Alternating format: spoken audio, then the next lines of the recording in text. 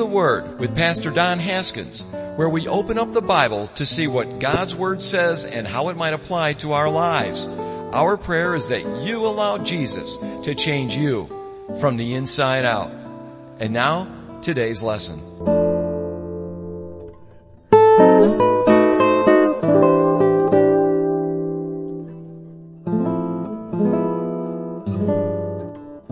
Galatians chapter 5. We are going to be looking at verses 16 through 26 today. But to get context, let me read the chapter so that we understand where Paul is. You understand what Paul is talking about. Paul is refuting people who have crept in to rip off the church in Galatia. Now, they weren't there to steal their money. They were there to steal their liberty in Christ. They were there to steal the freedom that we have in Jesus Christ because they didn't understand. And oftentimes that is the case, and I think it's an apropos message for all of us, and it's an apropos book for all of us. I'm finding that a few of my brothers are actually getting into the book of Galatians over the next few weeks, and Tim Romero is just starting a book study in the book of Galatians here, and then in a few weeks, and another brother, Brian Bachoichin up there in Tennessee, is starting a study through the book of Galatians, and somebody else, I don't even know who he is, but he has another church. He was talking to Tim. He's starting about 2 weeks, a study in the book of Galatians. It's an apropos passage. It's an apropos book for us to learn because we are so susceptible to have people creep into our churches and to try to lay onto us burdens that Christ had never intended. And that's exactly what was going on. The Judaizers had come in and they said, that the law is still valuable. And I would agree with that statement. The law is still valuable, as Paul will say, and as Paul has said, that the law is our tutor to bring us to Christ. But when we are under Christ, we're no longer under a tutor. And so no longer are we under the law. And so the law isn't our barometer. It's no longer our standard by which we find salvation. It's not our barometer by which, and by the way, the law could never attain. You could never attain salvation through the law. But there were those that were looking forward to the promise, yes, trying to keep the law as best they could, but always looking forward to the promise of the coming one that was prophesied by God to Eve in the garden, remember? Your seed and the seed of the serpent will be at enmity, speaking of the coming Messiah. Moses talked about him. There's another one coming. A prophet that's coming. The Messiah that's coming. And so he speaks of the Messiah. David speaks of the Messiah. And so as we look at these, and so many of the prophets speak of the Messiah. And so in the Old Testament, and so as we move forward, before Christ comes on the scene, before Jesus Christ comes on the scene, all of those who were attempting to keep the law in order to maintain a relationship with the Lord, their heart was, one day there's coming a Messiah. He's going to be our king. And so they were always looking for him. And they were longing for the day that the Messiah would come and set up his kingdom on the earth. But see, the Old Testament, just because they were keeping the law and doing the best that they could, failing in all manners, because they were longing for the Messiah, they died without receiving the promise. The book of Hebrews tells us in chapter 11. And so what happened is that they didn't immediately go with the Lord. What they did is that they were held in a compartment, if you will. Jesus talks about it in the center of the earth. I'm going to be so naive as to say I believe him. That Hades is in the middle of the earth. And sometimes you hear someone say, it's hot as Hades in here. Well, that's not altogether an accurate statement, for the reason being, we understand, according to what Jesus says, that Hades actually is separated into two compartments. There's one side called the place of torments, and then there's the other side is called paradise, or Abraham's bosom. That's where all the Old Testament saints went. Jesus said, I, the Son of Man, As Jonah was 3 days and 3 nights in the belly of a great fish, so will the Son of Man be 3 days and 3 nights in the belly of the earth. What's he going to do? He's going to go and he's going to preach to the captives who are in that place of Abraham's bosom, of paradise. And he's going to be there and he's going to come and he's going to reveal to them, I am the coming one. I am that Messiah. I am that promise that you lived for and you died believing and died longing for. And here you are. And now here I am. Let's get out of here. You see, today, Hades is half empty. And it's getting fuller on the one side, but it's half empty because Abraham's bosom, paradise, it's gone. It's gone. Christ raised it up. I believe they're in heaven, even at this very moment. So here's the thing. The Old Testament saints, you can understand. I want to look at this and attempt to understand. It's so easy to look back in hindsight and see 2020, isn't it? It's so easy to look back into the New Testament and see what these guys are doing and go, oh, you guys are so silly. How can you be so ignorant? When in all actuality, we fall every single day of our lives. And somewhere down the line, if our story is being written somewhere, someone down the line is going to look at you and he's going to look at me and go, how much of an idiot do you have to be to continue to fall in that? And so the thing is that when I look back at these guys, does Paul want to see these guys saved? I believe so. But he's angry because what they've done is that they've tried to take their Judaism and adapt Christ to the Judaism. And attach Christ to the Judaism. I'm going to attach Christ to the law, and that's how we're now saved. And that's what Paul's coming to. And he's going, these guys are coming in here and they're laying on burdens that you were not able to keep. And to you it might be a little thing, but it is not a little thing. This is a huge thing. And so therefore, the whole book of Galatians is a lesson to you and I that if somebody comes into our church, now listen, back in that day, it was the Judaizers that were coming in saying, hey, you got to keep the law and Christ, and then you can be saved. But today, someone might come into the church and go, oh, you got to speak in tongues, or you're not saved, or you can't speak in tongues, or you're not saved. You're filled with a demon or something. You've got to be baptized. You've got to have all of these things. You've got to go to, this seminar or that conference. You got to read this book, or you've got to adhere to that, person's way of teaching, You've got to go under this kind of a book, This person wrote a book and it's life transforming.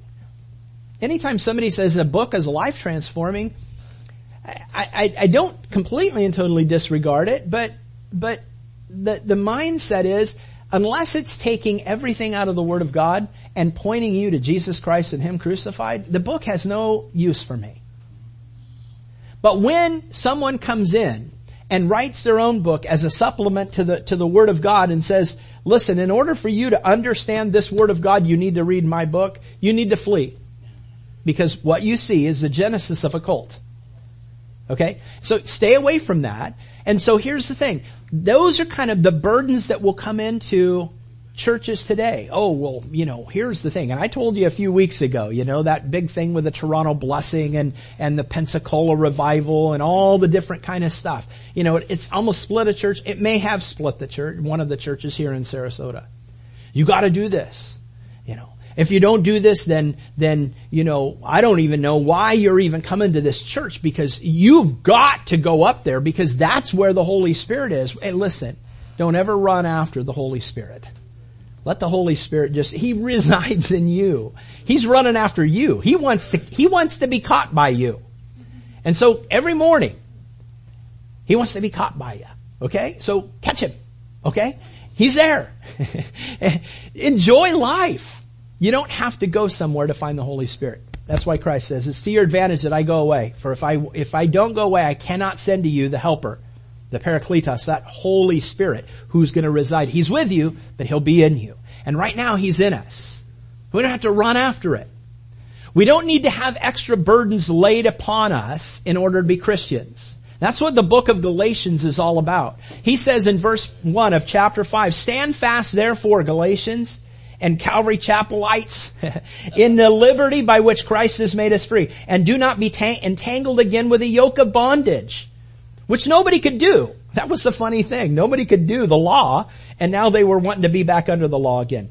Indeed, I, Paul, say to you that if you become circumcised, Christ will profit you nothing. And so circumcised, you gotta be circumcised. No, you don't have to be circumcised. You don't have to be, you can be circumcised or you don't have to be circumcised. It doesn't matter. It's Jesus Christ and Him crucified. Let that be your answer from now on. Okay? That answer is the greatest answer of all time. Well, you've got to do this. No. I need to have Jesus Christ and Him crucified. Well, you got to speak in tongues. No, I need Jesus Christ and Him crucified. Well, you got to be circumcised. No, Jesus Christ and Him circumcised and Him crucified. Sorry, Jesus. We have got to understand that the answer is Jesus Christ and Him crucified. That's it. Let's not complicate Christianity. And so Paul says, listen, I testify again to verse 3 that every man who becomes circumcised that you're a debtor to keep the whole law. You become estranged from Christ, you who attempt to be justified by the law. You have fallen from grace. For we through the Spirit eagerly wait for the hope of righteousness by faith. For in Christ Jesus neither circumcision nor uncircumcision avails anything, but faith working through love. You ran well. Who hindered you from obeying the truth? I love this statement of Paul. That's how I feel right now. Come on. What has tripped you up, or what has tripped us up? What has caused us to walk away from Jesus Christ and Him crucified? Get back to the main point. Get back to the majors of the faith, and that's Jesus Christ and Him crucified. You ran well. Who hindered you from obeying the truth? This persuasion does not come from Him who calls you. A little leaven leavens the whole lump. I have confidence in you in the Lord that you'll have no other mind. But he who troubles you shall bear his own judgment, whoever he is. And I, brethren, if I still preach circumcision, why do I still suffer persecution? Then the offense of the cross has ceased. I could even wish that those who trouble you would even cut themselves off. For you, brethren, have been called to liberty, only do not use liberty as an opportunity for the flesh. Do you hear what I just said there? Do you hear what Paul just said? Not I said, what Paul said. I just read what it was. For you, brethren, have been called to liberty. For you, believer, here today on April 29th, 2018, believer, you have been called to liberty. Only do not use your liberty as an opportunity for the flesh, but through love, serve one another.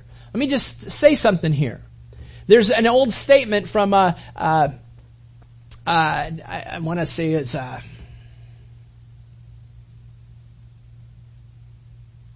can't remember. It's one of the old popes. I can't remember. I want to say it's Assisi. That said something. Sometimes they come off with some pretty good stuff. And he said, there's 2 steps of knowing the will of God. Number 1, love God. And number 2, do what you want. Simple. Love God. Second step, do what you want. Now here's the thing. You can't even start to wander into step 2 until you dive yourself into step 1. Step 1 is, if you love God, the next step is you do whatever you want. Okay, wait a minute. If you're doing whatever you want and it's in the flesh, you're not loving God. Does that make sense? And so what you do in life, if it's something that's contrary to the Word of God, now you've got a contradiction. And so therefore, it's a great barometer. If you love God, it's kind of a roundabout way of saying, what would Jesus do, right? If you love me, you will obey me. Exactly. Jesus says, you call me Lord, Lord, and not do the things that I ask. And so Jesus says, hey, why do you call me Lord? And yet you don't do what I ask. That doesn't make any sense to me. And so here's the thing. We have this picture of loving God, and when we do, our decisions will be based upon and filtered through, Lord, what is it that you want? Lord, how is it that you want this to work in my life? Lord, how is it that you want me to say this or respond to this or approach this or however, whatever the case may be? It's filtering everything through loving God first. And then when you take a step and you do what you want, now you're free. You have this liberty, and it's this liberty that is unending. And it's a joy that you can have because you can have this deep down peace that God is with you and He's directing you.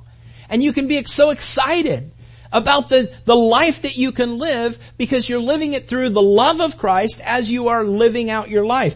Brothers and sisters, you have been called to liberty. Only don't use that liberty as an opportunity for the flesh, but through love, serve one another. For all the law is fulfilled in one word, even in this, you shall love your neighbor as yourself. But if you bite and devour one another, beware, lest you be consumed by one another. I say then, walk in the Spirit, and you shall not fulfill the lust of the flesh. For the flesh lusts against the Spirit, and the Spirit against the flesh. And these are contrary to one another, so that you do not do the things that you wish. But if you are led by the Spirit, you are not under the law. Now the works of the flesh are evident, which are adultery, fornication, uncleanness, licentiousness, idolatry, sorcery, hatred, contentions, jealousies, outbursts of wrath, selfish ambitions, dissensions, heresies, envy, murders, drunkenness, revelries, and the like, of which I tell you beforehand, just as I told you in time past, that those who practice such things will not inherit the kingdom of God. But the fruit of the Spirit is love, joy, peace, long-suffering, kindness, and goodness, faithfulness, gentleness, self-control. Against such there is no law. And those who are Christ have crucified the flesh and its passions and desires. If we live in the Spirit, let us also walk in the Spirit. Let us not become conceited, provoking one another, or being jealous or envying one another. And so what we have here is in our passage today, and there's no way I'm going to go through every one of these words. Most of these words you understand. They're very simple. It's really, this is almost the obvious this is basic building block A of Christianity. Those who say, well, I don't know, is it okay if I sleep with my girlfriend? I don't know what kind of a brain you have, but you have to realize, if you have any kind of even a moral bone in your body, you're going to know, yeah, that's probably not a good thing. That's probably not a good thing. Well, should I cheat? Just think of the term. Is it a good term or is it a bad term? Would you like to be cheated? Well, of course not. Then don't. Remember the video we showed? Stop it! Just stop. Here it is. It's in the Word. Don't do it. These things of the flesh, don't do them. You're not going to be honoring God if you're doing these things of the flesh. They're evident. That's what Paul says. The works of the flesh are evident. He's saying they're obvious. That's the word. It means obvious. They're obvious. It's evident to you and to me. And yet there are Christians that really struggle with this. They really, really, really struggle with this. Wait a minute. You're saying not to commit adultery. Well, I think even the worst person who, and I was about to call him a saint because I don't know that he would be a saint or she would be a saint, could ever justify committing adultery and being right in the eyes of the Lord. And yet, some people come to the conclusion that, yeah. And here's oftentimes how it happens. And sorry to say, it will happen in church, oftentimes in church leadership. It's not just in church leadership, but I've seen it in church leadership far too often, and it grieves my heart. But here's the thing. Because you've got a person in leadership, you got another person in leadership, and they're around each other all the time, and they find themselves alone at times, and so on and so forth. They're both married to separate people, but You know what? Here's the thing. We both have the same interest. We both have the same joy. We both have the same passion. And we talk about Jesus all the time, and we actually pray together. And so it just, I think God would be okay with this. And they end up getting into an affair and what have you, and they destroy 2 families. They even destroy their own lives. And it's just disgusting, and it's horrible, and it's hard, and it just destroys lives. And they think that it's okay. I love the spiritual or heavenly economics I learned from a guy by the name of John Corson many, many years ago. He's a pastor out in Applegate Christian Fellowship out in Oregon. He was one of my distant mentors that I would look at and I would read and I would listen to, and I loved to listen to the guy teach. He's a phenomenal teacher. And I remember one time he used this illustration. I've used it many times here before, and I've stole it, and I never gave him honor, so here it is. John, you got it. Here's what Jesus says. Where your treasure is, your heart will be also. For where your treasure is, there your heart will follow. And he takes that verse and he says, here's the thing. If you being a male, if you being a female, if you pour out your treasures into somebody that is not your wife or your husband, and you tell them the deep things, oh, let's pray together. Let's pour our treasures into one another. As we pour our treasures into one another, our hearts are going to follow. Our hearts are going to follow that. And so you have to be careful of who it is and how it is that you speak with people. Be careful. Be careful. Don't find yourself alone with a woman, married guys. Don't find yourself alone with a man, married women. You know, here's the thing. One of the things that we do here, I want you to understand, I don't want to be in this building alone with a woman. When Christine comes in the morning, she'll usually get here on Sunday mornings before I do. And it didn't used to be where she had one of her kids with her. And so if I'd come and she was here and I'd like, hey, is anybody else here? No, I'd stay outside. Or she would actually go, hey, I can go over into the other place over there. You can come in here, but we're not going to be in the same building. And knowing nothing would ever happen, I don't want the reproach. I don't want the vision to even be there. I love this family way too much. I love you guys way too much. I don't want that picture. I don't want that. And so I've taken a heart of an instruction of Billy Graham that says, hey, I don't even ride up in an elevator alone with a woman. And I'm sorry if I feel a little distant to women, but here's the thing. I don't want to be distant, but I don't want to. As a pastor, there's a very weird line there. I've got to pour in. I've got to pour into to people. But when I usually counsel women, it's usually with my wife. I love counseling my wife. I love my wife being there. If I do counsel a woman, it's going to be either over a phone with someone else being able to hear what it is that I'm saying, or it's going to be in here where other people can see. And so if I'm over here with a woman and you guys are over here, know that I'm counseling and that's it. I'm not going to do anything in the eyes in secret. I don't want that. And that's my own hedges that I place up. What hedges do you place up for yourself? Oh, it might not be for a physical woman. It might be for an internet. It might be on the internet. It might be for something that is impure on the internet. And you end up pouring your treasure into because you're pouring your time into a pornographic site. You pour your time into a fair site or something like that. Or a movie that is something that is vile. You're pouring your time into it. You're giving your heart away. You're pouring your treasure into that. And when you pour your treasure into that, your heart will follow that. Your heart will long for those things that you pour your treasure into. Does that make sense? The heavenly economics of where your treasure is, there your heart will be also. Be careful, Christian, where you place your treasure. Because know this, your heart's going to follow it. Your heart's going to follow. You know, the idea of, hey, I'm going to go on a diet. I'm going to go on a diet, but I'm going to go get a job at a donut shop. Probably not the best thing to not stumble or fall, right? Where your treasure is, there your heart will be. So here's the thing. Adultery and fornication. And fornication can be, an actual, affair. It can be an out of wed relationship, sexual relationship, or emotional relationship, or it can actually be internet.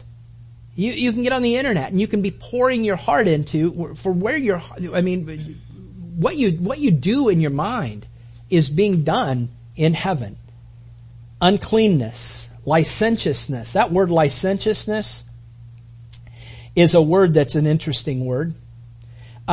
Licentiousness literally means disregarding accepted rules or conventions, promiscuous or unprincipled in sexual matters. Basically what it is that when you're here and you're hearing me talk about adultery and fornication and uncleanness, all these things, and you go, yeah, I don't agree with you.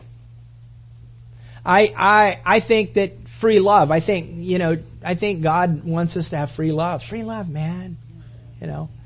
We've learned about free love, right? We have an epidemic called AIDS in our society that is destroying us because of free love.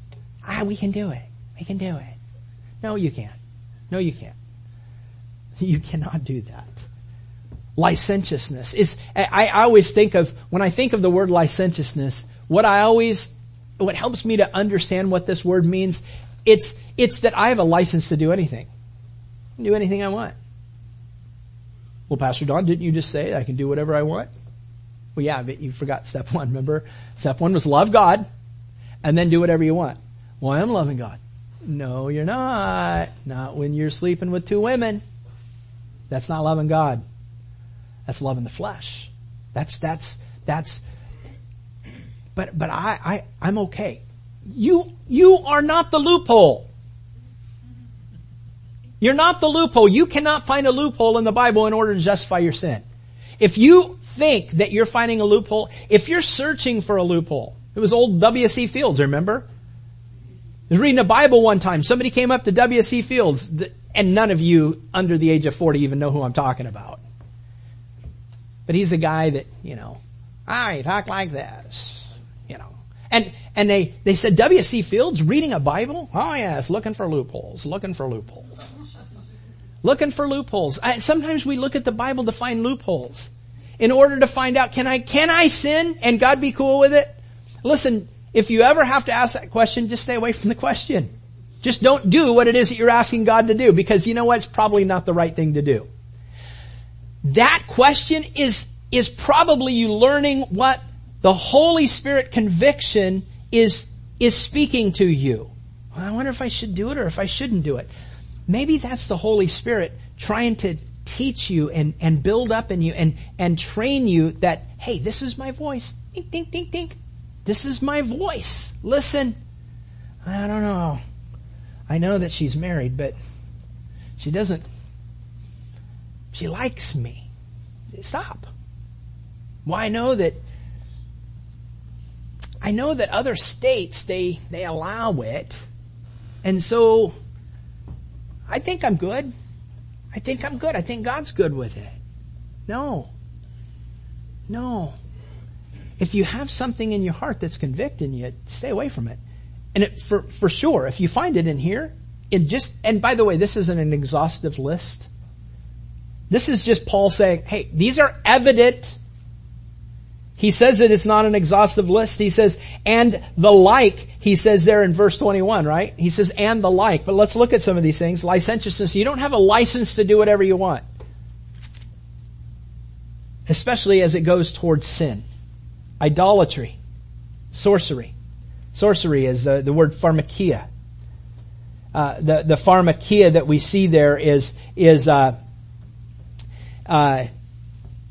the literal use of the administrating of drugs or poisoning. The sorcery or hallucinations that are connections with the use of any mind-altering substance. So here's the thing. Wait a minute. Florida is probably going to be one of the next states that legalizes pot. I don't even think. Is it legalized yet? For medical purposes. Here's the thing. That's one of the biggest farces I've seen out there, but here's the thing. What I see is that you start looking at the statistics of the things that are happening in Colorado, and that state is in trouble. That state's in trouble. But you know what? Here's the thing. It's gonna come. It's gonna come to our country. It's gonna come to our country. And so here's the thing. If you're a recreational user of drugs, know this. Pharmakia literally means anything that alters your mind. If it alters your mind, you need to stay away from it. Right? Oh, but wait a minute. Stop. You're not the loophole. What about all the other drugs that are prescribed? Shouldn't you use those? Because they are kind of mind altering. Okay. Drugs that are approved by our medical field. Listen, let's be logical here. Let's not make it more complicated than what it has to be. Paul never said, don't ever drink. Right? Paul never said, don't ever drink. In fact, he even told Timothy, take a little wine for your stomach. It isn't because Paul didn't say, take a little wine to get lit. Okay? Timothy, take a little wine to get lit. Because you need a break. Because you've had a stressful week. Take a little wine because you've had stress. No. Timothy had something going on in his stomach. Don't know what it is. Paul was using it and talking about it being used in a medical term. And so here's the thing. Prescribed by a doctor. Use it. Listen, take it to the Lord, but use it. Because here's where some people will go, absolutely not, I'm not going to take any drugs whatsoever. And here's the thing, it actually hurts you even all the more. Can God heal you? Pray for it. And God may heal you. We've seen God do miraculous things, but maybe God is going to use this, and I don't understand all of God's ways. I just know, let's look at the obvious, and let's not fall into, well, wait a minute, let's not take the 1% and make a law out of it. Okay? Let's look at this logically. Paul says the works of the flesh are evident. If you see that this thing is against the Lord, stay away from it. And don't come up with your own mind of saying, hey, I think everything's cool. Listen, it's not everything is cool. You even know in your heart it's not right. The Holy Spirit is speaking in that. So hatred, contentions, jealousies, outbursts of wrath. Jealousies is a word that we get our word zealous from. And it's the excitement of the mind and a fervor of spirit is in the negative sense. It's envious and contentious rivalry. You have this envy towards someone of what they have, of what they've attained, of what their life is and yours isn't. Don't be jealous. Know this. Be satisfied with the person that God has made you. Because God didn't make two of them and none of you. That's what happened to Don McClure when he got off a plane and he went to the Billy Graham training center one time, where a lot of other pastors were going to a Billy Graham training center one time, just to go in and just be educated on a few things. And here's the thing. They all came in and they were all sitting there. They all had Bibles about the same size as Billy. They all were standing there, with a suit coat on that looked a lot like Billy's. And they all were talking like Billy, and even though they were from California, and so here's the thing. The guy got up to introduce everybody, and the very first thing that Don McClure said that he said, how many of you wish that God would have made 2 Billy Grahams and one less of you? The point is, God made you, and God made Billy Graham. Billy Graham doesn't want you to be a clone of him. What you need to be is you to the Spirit perfected power. Let the Holy Spirit do the work in you and in your abilities and in your gifts and in your voice and in your inflections. You be you, let Billy be him, and you guys serve the Lord with no strings attached, and watch what God's going to do. For in so doing, if you live your life that way, God's not going to judge you that you didn't do what Billy Graham did. God's not going to judge you on what Pastor Chuck did or what Pastor Don did or what anybody else. God's going to judge you on you and on what you've done with the gifts that you have been given, with the life that you have been given. Know this. I just don't have what everybody else has. Okay. Then God gave that to you. This is what you have. This is the place that you're at. Make the best of it today and glorify God in your body. Why? Because you no longer own yourself if you're a Christian. Our issues that we have so many problems with is when we take back control, when we become, these false givers of our life where we take back our life that we freely gave to the Lord. God, you can have my life, everything of it. But I need this and I need that and I need this and I need that. And God's like, oh, wait a minute. I thought you gave me your life. Well, yeah, but I need a house and I need 2 cars. I need this, I need that, I need a wife. Well, maybe you don't. Or maybe you do, and God has one for you down the road. But for us to put dictates upon God on the parameters on what part of your life God is going to have, let me tell you this, God doesn't have a part of your life. If you're hanging on to your life, you've wrestled control away from the Lord. And when you and we struggle with living for Jesus because we look around us and other people have things that we don't have, or they have a life that we don't have, or they have, relationships or jobs or things or whatever it is that we don't have, or abilities that we don't have, we can become jealous. And that's one of those works of the flesh, right? We begin to become envious. That's another one of those works of the flesh. And you have this problem because you've wrestled control back away from the Lord, and you're never going to be satisfied in your Christian walk because your eyes are always going to be on man and not on God. Gang, listen.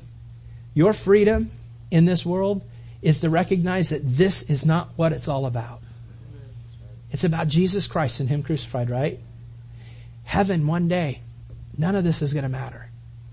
You be the best you that you can be, living with what God has given to you, and you don't have to make excuses for it. Just be you.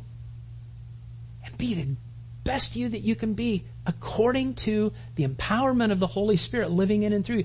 Don't look around you to find jealousy. Just stay in your lane. Your lane is here. The guy who loses the race is the guy that's constantly looking at the racers that are next to him. He's not going to win the race because he's going to get out of his lane. He's going to run into somebody. He's not going to be focused on his own race. You run your race. You fight your fight. Don't worry about everybody else. Outbursts of wrath.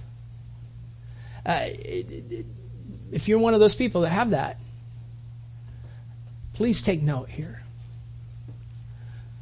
And don't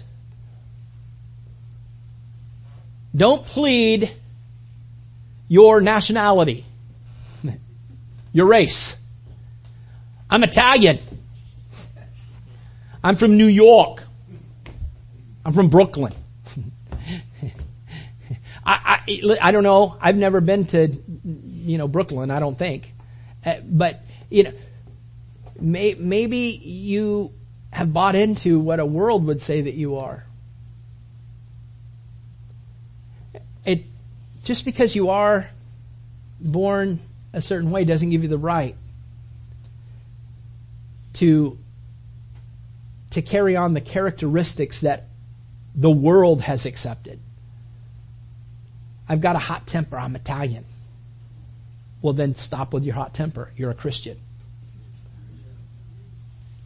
outbursts of wrath. I think of people with an outburst of wrath as somebody who just gets so frustrated and then boom, Doctor, I know of somebody who punched a wall one time, which is always funny to me. I'm so angry, I'm going to punch this wall. Boom. And usually those guys find the studs. And on this case, this guy found the stud.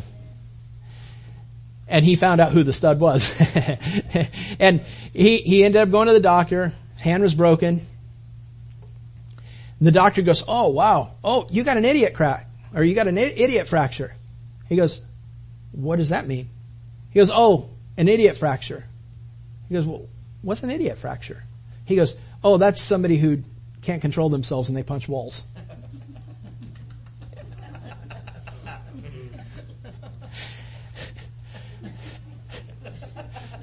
Don't get idiot fractures. Don't outbursts of wrath. Stop. Knock it off. Selfish ambitions. Again, I'm out of time. Selfish ambitions. Do I really need to explain much in here? Selfish ambitions. Just, again, your life is wrapped up.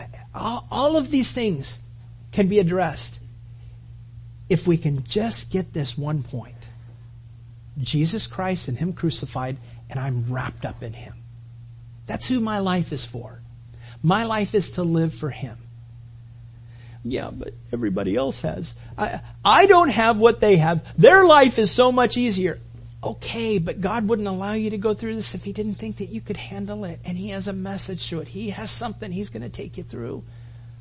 But know this, you're going to go through it.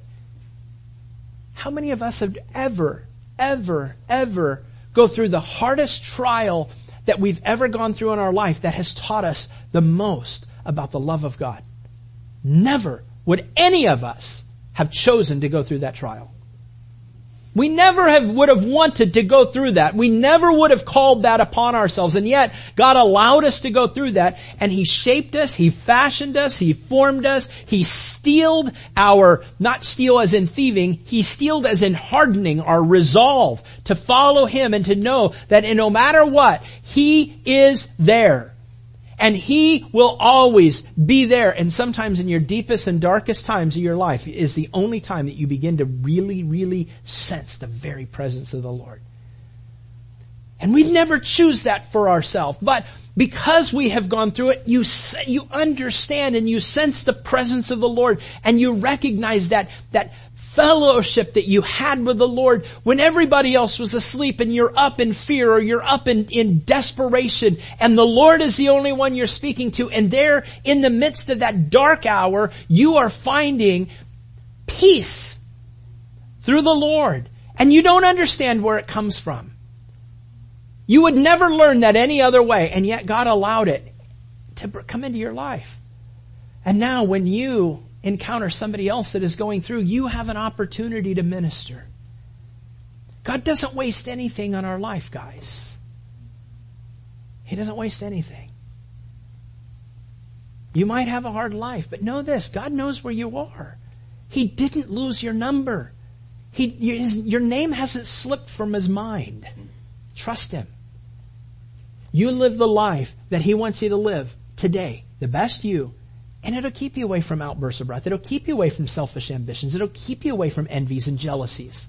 It'll keep you away from fornication and adultery. It's going to keep you away from heresies and dissensions and envy and murders and drunkenness and revelries. Revelries is, drunkenness is just, getting drunk. Revelries is everything you do after you get drunk. That's it. Well, alright, I sinned when I got drunk, but now everything's good. No, it's not. It really isn't good. It's not good. Those revelries, but that's sometimes what people live for. I know I did, a long time ago. Some of you guys can identify with that. You guys were in the same boat as I was. You longed for the days of partying. And the like, he says, of which I tell you beforehand. I'm only getting through the flesh. Of which I tell you beforehand, just as I told you in time past, that those who practice such things will not inherit the kingdom of God. And can I just say, as he says there, and the like, he says, it's obvious that this is not an exhaustive list. You might be able to add. You might look at some of these and go, wow, he left out some of these things. Know this. Then add it. Then add it. But know this. He says, of which I tell you beforehand, just as I told you in time past, that those who practice such things will not inherit the kingdom of God. That word practice is a word praso in the Greek. And it literally means to exercise, to practice, to be busy with, to carry on, to accomplish, to perform, to manage.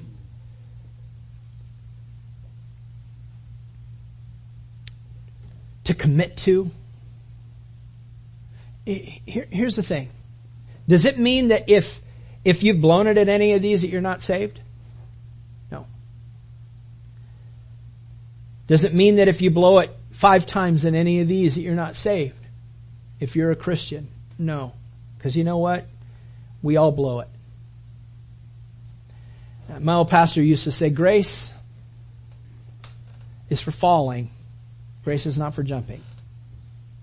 So just because you can be forgiven doesn't give you the licentiousness to sin. Paul talks about that. Shall we continue to sin that grace may abound? There was actually a thought back in the day, 1 Corinthians chapter 9, that there was that other part that crept into the church that said, listen, God gets glory and is honored and blessed when He forgives us of sin. So, I am going to sin all the more.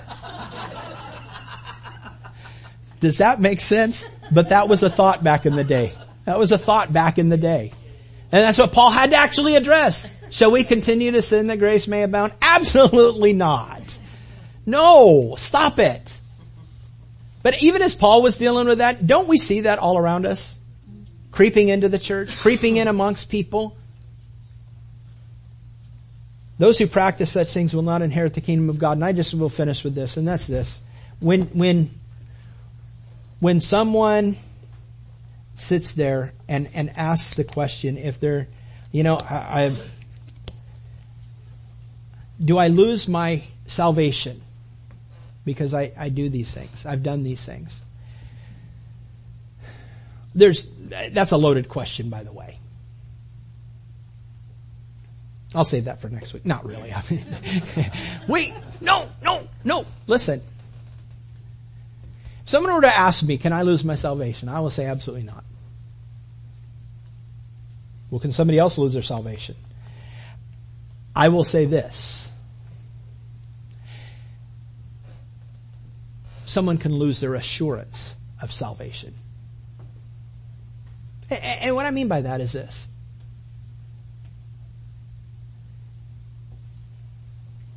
If you're in an adulterous affair, or you just are a practicing alcoholic that you just are not going to ever, you're not seeking the Lord's help for any of this.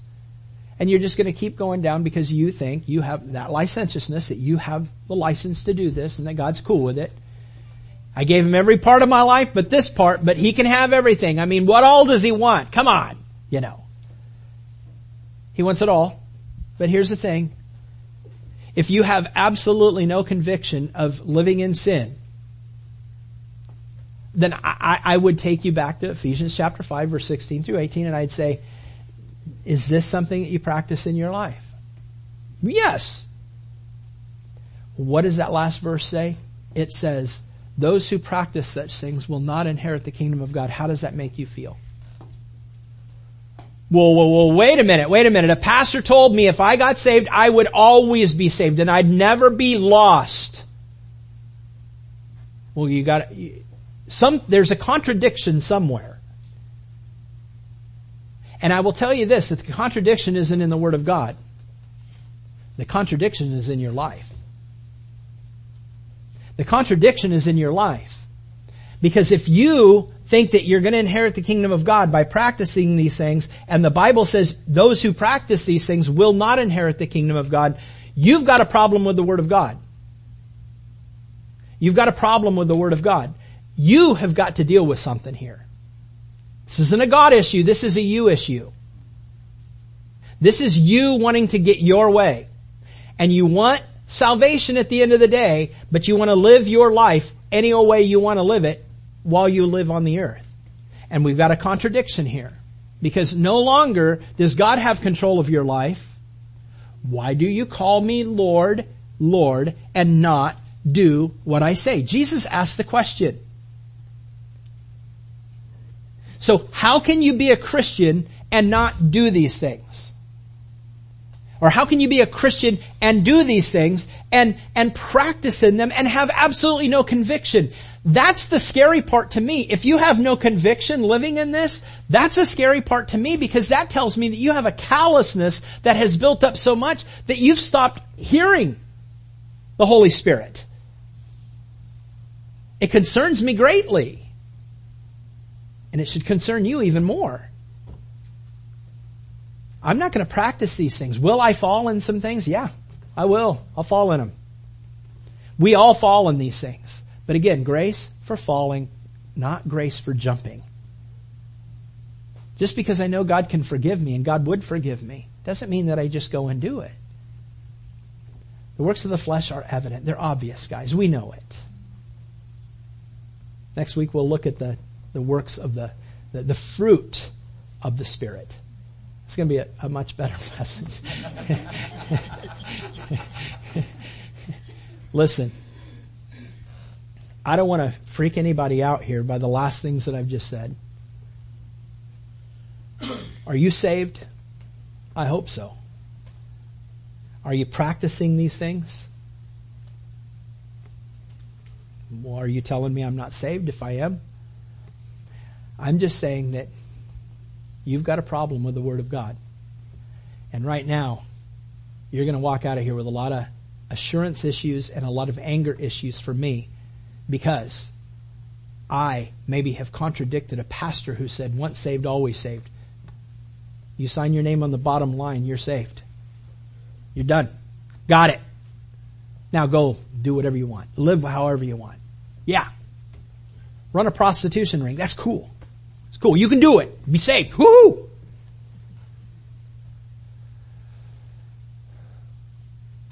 I don't know. Listen, that's not my choice.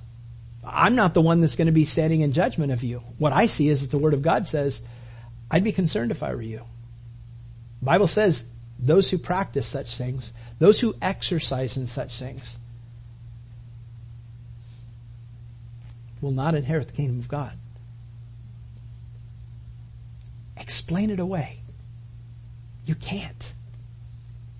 And so therefore, stay away from them. What if I fall? That's what Jesus is for, man. Run to Him. Seek His forgiveness. Seek restoration. Seek strength for the next time that you encounter such an issue. But what if it's a bad sin, a big sin? What's so big that God's hand is shortened that He can't reach? God can reach. I don't care how bad you've been. I don't care how horrible of a sin you've committed. Do you know this? Jesus is right there. Here's the thing that will give you I'll end with this. The litmus test on whether or not God is done with you, and if God is so fed up with you because of your sin, and God doesn't want anything to do with you ever again, that He just is so angry with you, you're done. I'm going to tell you, here's a quick little test to find out if that actually is correct. Okay? You ready for it? It's real simple, but you need to know. Just do this. If you're still alive after that, know that God's not done with you. Okay? Just take a breath, breathe it out. If you're still alive, God still has a plan. And God's not done with you. And God loves you. And God wants to restore you. He wants to forgive you. He wants to restore. He wants to do a work in your life. Let Him. Let Him. You're not too far gone. Amen. Amen. Father, thank you so much for today. God, keep us away from those things that are contrary to you. And Lord, when we do enter into those things, Lord, help us to become cognizant very quickly and flee. Repent, restore, do whatever we need to do, Lord, to get back in a right standing, Lord, as we're walking with you. God, help us not to find ourselves comfortable in the works of the flesh. We have this flesh, and this flesh is attached to us until the day that we get our glorified bodies. And so we're going to have to deal with the flesh.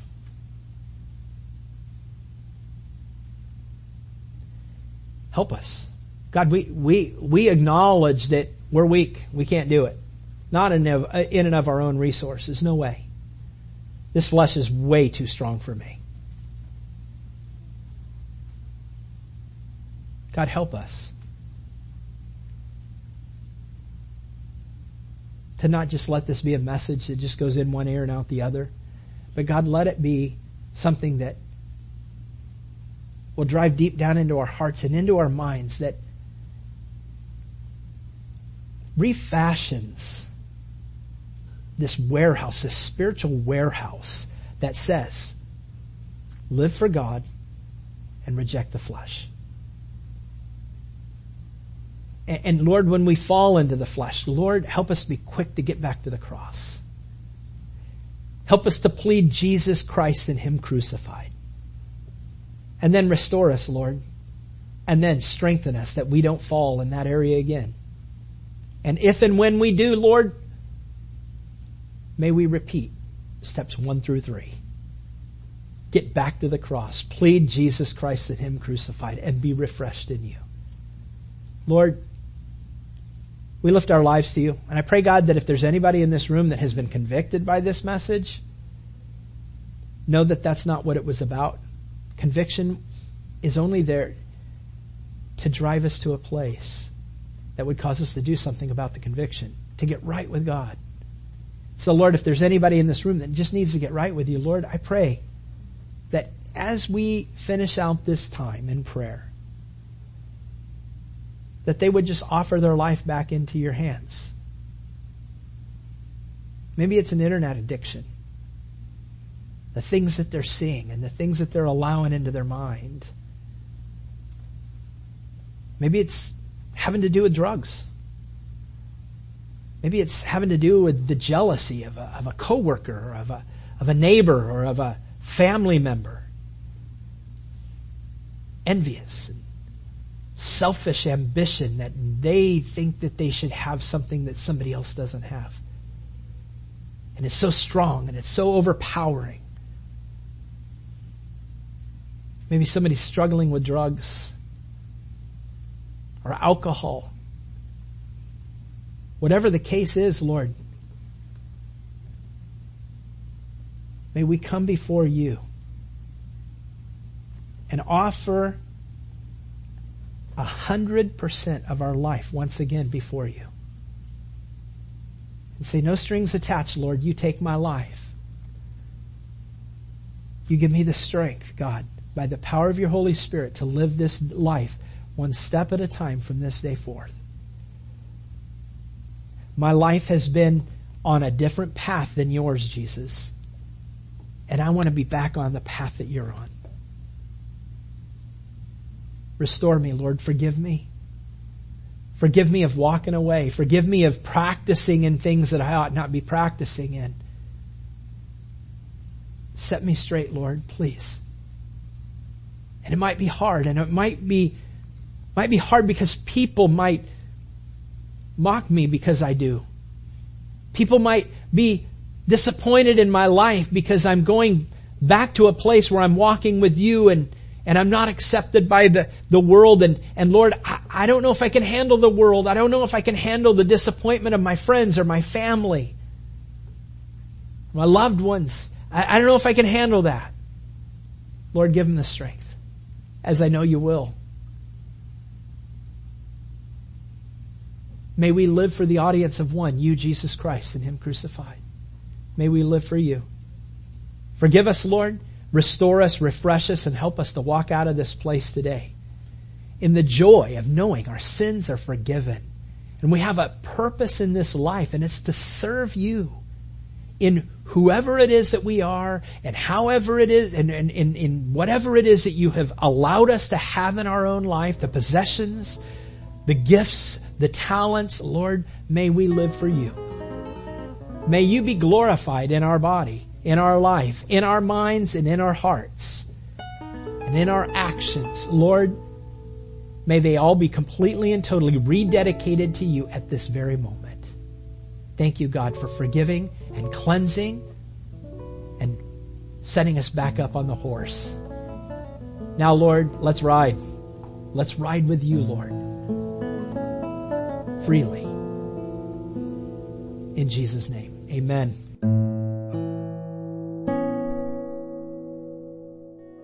Hey, thanks for listening. So, did Jesus cause a change in you today? Or do you need prayer? We'd love to hear from you. Please contact us by visiting our website at calvarychapelcf.com or call our office at 941-926-3717. That's 941-926-3717. Again, thanks for listening to In the Word with Pastor Don.